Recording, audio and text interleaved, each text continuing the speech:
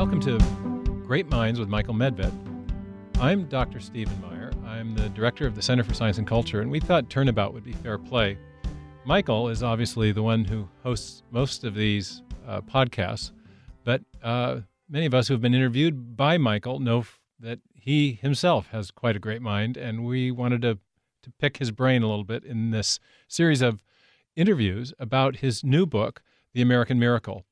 We've been talking, Michael, about these series of happy coincidences that have not befallen, but graced our history. And we also mentioned this passage from Washington's first inaugural. And like you, the founders of this country saw the hand of Providence in the events of the forming of the country. And I want to just read a quote, the full quote from Washington. It's very striking. "No people," he says, "can be bound to acknowledge and adore the invisible hand," which he capitalizes, "which conducts the affairs of men more than those of the United States. Every step by which they have advanced to the character of an independent nation seems to have been distinguished by some token of providential agency." And by the way, one of those tokens, and it's something that is just stunning because I had never seen the actual sermon, but I found it, and it's not published, but thank God for the internet.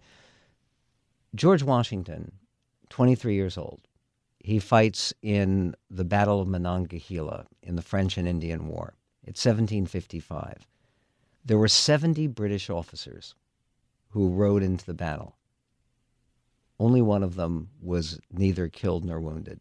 And he had 2 horses shot out from under him. This was when Washington was a British officer. Correct. Before the Revolutionary War. He's right. 23 years old. Right. So here's the stunning thing. Okay, he survives the battle. He alone. And again, there were Indians at the time. There was later evidence, Indians at the time who were the main enemies that we were fighting at that time. It was the French and Indian War. Right. And when I say we, there was Virginia militia together with the British troops. And Washington was a colonel in that Virginia militia. And he escapes the battle miraculously with the 2 horses shot out from under him and bullet holes in his cloak and the hat shot off his head. But he survives, and he's unscathed. When he returned home, Samuel Davies, who later became president of Princeton University, who was a Presbyterian minister, delivers a sermon.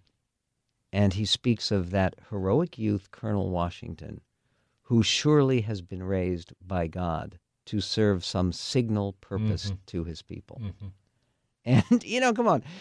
When you're picked out at age 23, yes, yeah, right. Throughout the Revolutionary War, he was extraordinarily reckless in his courage. Right. And he was a big guy. He was 6'3". At a time when target, huge target, and big, and he's riding on a big white horse. And there's this incredible story about Sergeant Patrick Ferguson, who was a British sharpshooter who had amazed King George with his displays of accuracy, who got a bead on Washington just before the Battle of Brandywine, and he was with a nest of snipers. There were 6 of them. They had 6 guns trained on General Washington. The revolution could have ended right there because without him, and he was asked about it later. Why didn't you shoot him?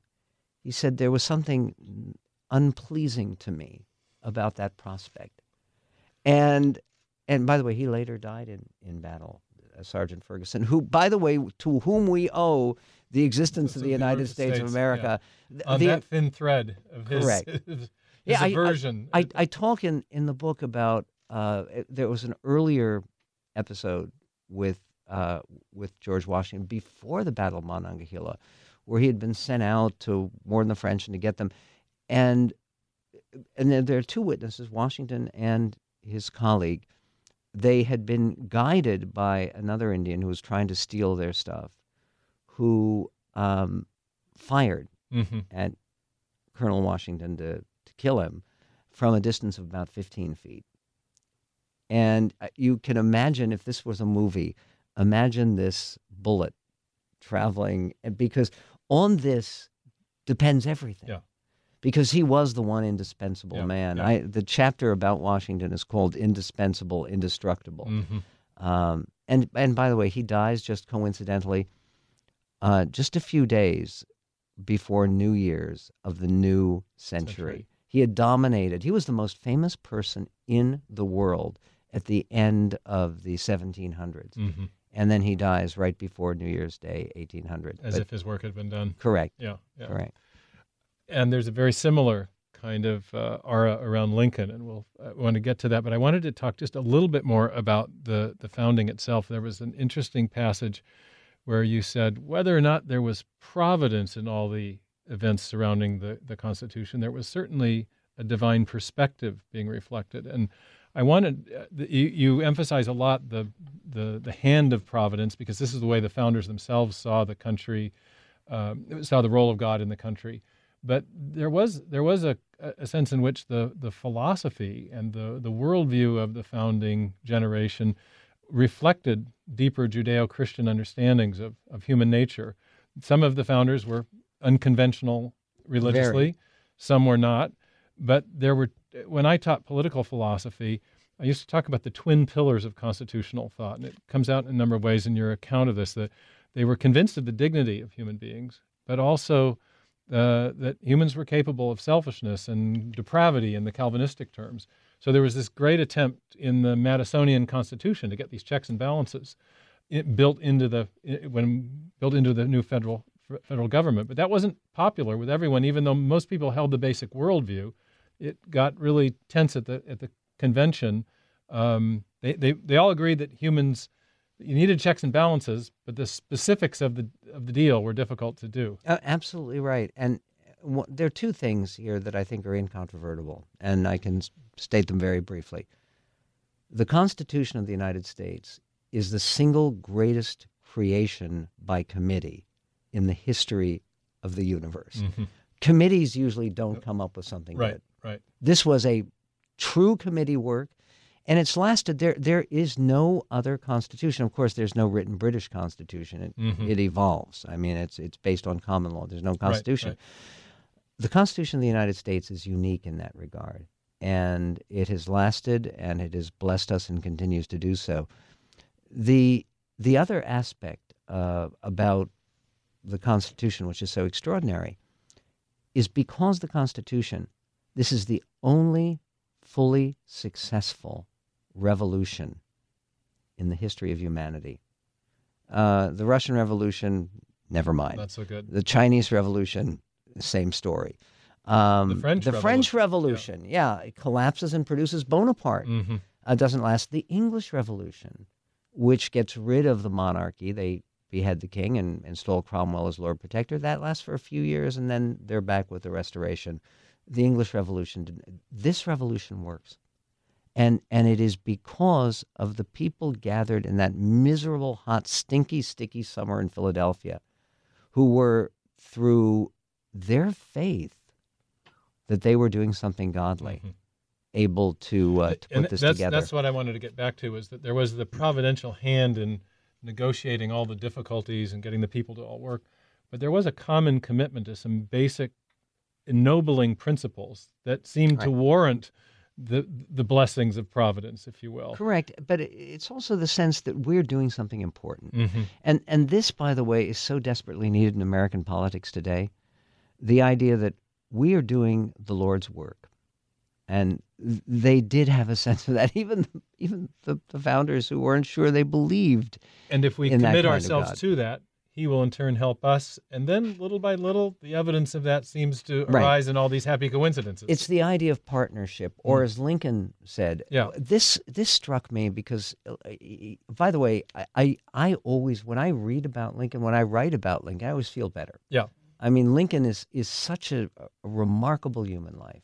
I wanted to segue to that. So you have a chapter where you actually you have 3 chapters on Lincoln and the Civil War, but the first of those is just simply titled The Miracle of Lincoln. What was so improbable about his rise to influence?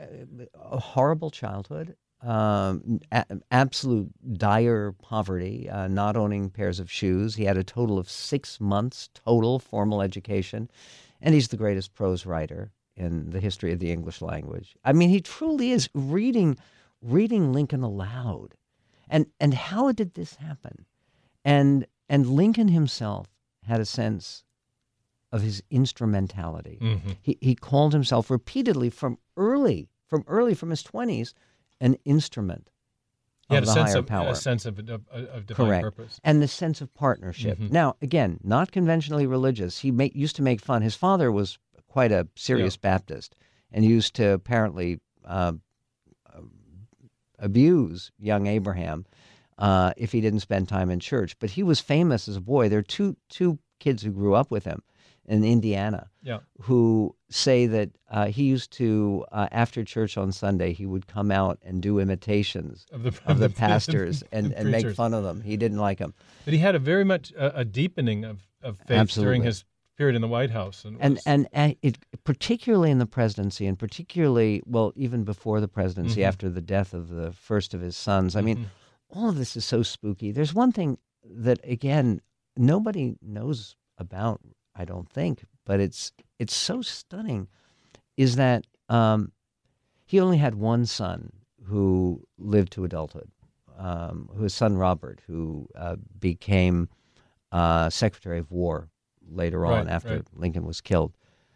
Robert almost died, and he was in the Union Army, and he was coming home, and he was in, they used to have the train stations for New York because before they built the bridges were not Manhattan Island, they're in New Jersey. So he was in a train station in New Jersey, and he had been pushed over onto the platform, and there's an approaching train, and he apparently himself thought he was going to die, and all of a sudden their arms pulled him back. That pull him out. And it was the brother of John Wilkes Booth. That's unbelievable. Which is and too weird. There are letters. There is a letter that Robert Lincoln wrote, acknowledging, and it's so stunning that this again, Lincoln himself was obsessed with this, and one of the things that again I think people will be struck with at the book. Lincoln wrote about his dreams. He spoke about his dreams at cabinet meetings. And the Friday he was killed, they had a cabinet meeting. He was shot that Friday, which was Good Friday. And by the way, this was lost on no one. He was killed on Good Friday, and by Easter Sunday, he had become an American sacrifice and martyr. And by the way, on Palm Sunday, before the Good Friday, that's when Lee surrendered to Grant at Appomattox.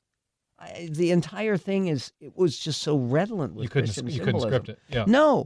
And I read the passage this morning where you quoted him talking at the cabinet meeting about his dreams and how people needed to take dreams seriously because in the Bible they were taken seriously. So he's quoting scripture to his cabinet members. And and that last dream where he spoke to the cabinet, he said, I dreamt last night that I was on a mysterious boat that was traveling at great distance across dark water. And there's silence. By the way, General Grant was there. It was the first time he'd ever attended a cabinet meeting. He just won the war. And then his last words that we know that he spoke, and by the way, this has been controversial, but it's but he squeezed his wife's hand. They're in the box. There's a pause in the play. They're changing scenes. And he said, when all of this is done, Molly, which is he called her, we will go to Jerusalem so I can walk in the footsteps of the Savior. Okay, he was not a holy Joe. He had written anti-religious tracts when he was younger, but he came to have this abiding faith and again, understood his instrumentality. Now, the other cabinet meeting... Go ahead. I want to talk to you about the second inaugural, too, because your passages on that were fascinating. No, the entire thing is just beyond... And these are not folk tales. It's not like Parson Weems about Washington. This is stuff that's confirmed by eyewitnesses. Yeah, well, and the second inaugural is on the Lincoln Memorial. Yes. But, okay, he speaks to a cabinet meeting in July of 1862, and he reads his Emancipation Proclamation. He's getting ready to free the slaves. There's long silence. Seward, Secretary of State, speaks up, says, Mr. President, you cannot issue this paper. It will be viewed as a desperate cry of a losing cause because they had lost battle after battle. And so Lincoln says, I shall put it in my drawer and wait for a sign. That sign comes on the morning of September 17th, 1862. Okay, here's what happens. Lee is invading the North. It looks like another Confederate victory. There is no general for the Army of the Potomac. They bring back McClellan. Yeah, who won't He's fight. notoriously slow. Yeah. He's trying to intercept Lee. The 44th Indiana Volunteers march all night long to try to catch up with General Lee. And in the morning, they're allowed to rest in a field in Frederick, Maryland. And it's a grassy field. And there is a Corporal Barton Mitchell with his friend John McKnight Bloss, 2 volunteers from Indiana. And they lie down on the grass, and Corporal Mitchell leans back and he puts his head back, and then he with his right arm, he hits something in the high grass. And it's a package. And he looks at the package. It's 3 cigars. Now, this, for guys who've been marching all night, this is pretty cool. Because they're just humble enlisted men. So he unwraps it, and he takes out the cigars, and he starts asking for a light. And then his buddy, the sergeant, John McKnight Bloss, says, wait a minute, what are those papers? They pick up the papers, the cigars are wrapped in, and they read them. It says, General Orders, number 181. And it's signed by Chittenden, who is an adjutant to General Lee. And then they take these orders up the line, up the line, up the line. They finally get the orders after going through different offers to General McClellan, because this tells exactly what Lee's battle plan is, what they're going to do, where he's going. It gives them the chance to stop this invasion of the North and to stop the South from winning the war. And McClellan immediately says, how do I know that this is actual? I think it's just a trick by Bobby Lee. There's a general there who says, what's the name on it? And they look at the name of the adjutant. The general's name is Pittman. He says, I know the man. I served with him in Michigan. And he recognized the handwriting. He said, that's his signature. Now, again, this is so the bizarre. Specificity. And at that moment, and everyone heard it, McClellan says, with this paper, I can beat Bobby Lee. Yeah. Okay, and he does. And they win the Battle of Antietam in the sense of blunting the invasion, and Lee has to retreat. Lincoln then comes in and says, I have seen the sign I was waiting for. And they agree. And is that the occasion of his saying then that the Almighty has declared that correct. I must issue this now? Yes, he says that God has decided the issue for the slaves. For the slaves. Yeah. And so they issue the Emancipation Proclamation based upon that. And again, the cabinet meeting, there are 2 different people, both the Secretary of Treasury, Salmon Portland Chase, and the Secretary of the Navy, Gideon Wells, who are recording the cabinet meetings so we know what Lincoln said, which is stunning. Yeah. We've got just a couple more minutes. I'd like you to talk in closing about the second inaugural address, because in a way, Lincoln's perspective on the divine role in history and the perspective you're advancing in the book are beautifully aligned. The second inaugural was a very unusual political speech. It was a remarkable political speech. It's considered the greatest speech in American history. I agree. And what people should do is, it's a short speech, too. It's only a few minutes, like the Gettysburg Address. Lincoln had that great gift of concision. And read it aloud. And when people go home tonight, or when you can, read the Lincoln second inaugural address aloud, because it's poetry and it's beautiful and it's perfect. But what he does is he basically is looking for a reason for the suffering they've just undergone. They'd already won the war, basically. But why? And why have we suffered? And he says basically that the war was a divine punishment for the sin of slavery, for the crime of slavery. And basically Frederick Douglass, who became a friend of Lincoln's, he was asked right after the inaugural address, Lincoln called him over. He said, Douglass, there's no man whose opinion I need more than yours. And Douglass said that was a mighty fine sermon, Mr. President. And it was a piece of what theologians and philosophers call theodicy. Exactly. Attempting to explain the suffering of man in a way that vindicated the justice of God. Right. Exactly right. Beautiful. Exactly right. In any event, the entire story, including the story of the assassination, one of the things that I do grapple with at the very end of the book is, why would God allow this good man to be killed at the moment of his greatest triumph? And what's the answer in brief? And the answer is, God protected him to that point. There were a dozen prior assassination attempts, and it's miraculous that Lincoln lived to that point to win the war, to see that joy, and to hold his wife's hand. And to fulfill his purpose. Correct. Beautiful. This has been an extraordinary series of interviews with Michael about his new book, The American Miracle. We hope you've enjoyed it. We hope you will download some of our other podcasts as well at mindswithmedved.com. And we hope to see you or we hope you hear our future podcasts. Thanks for listening.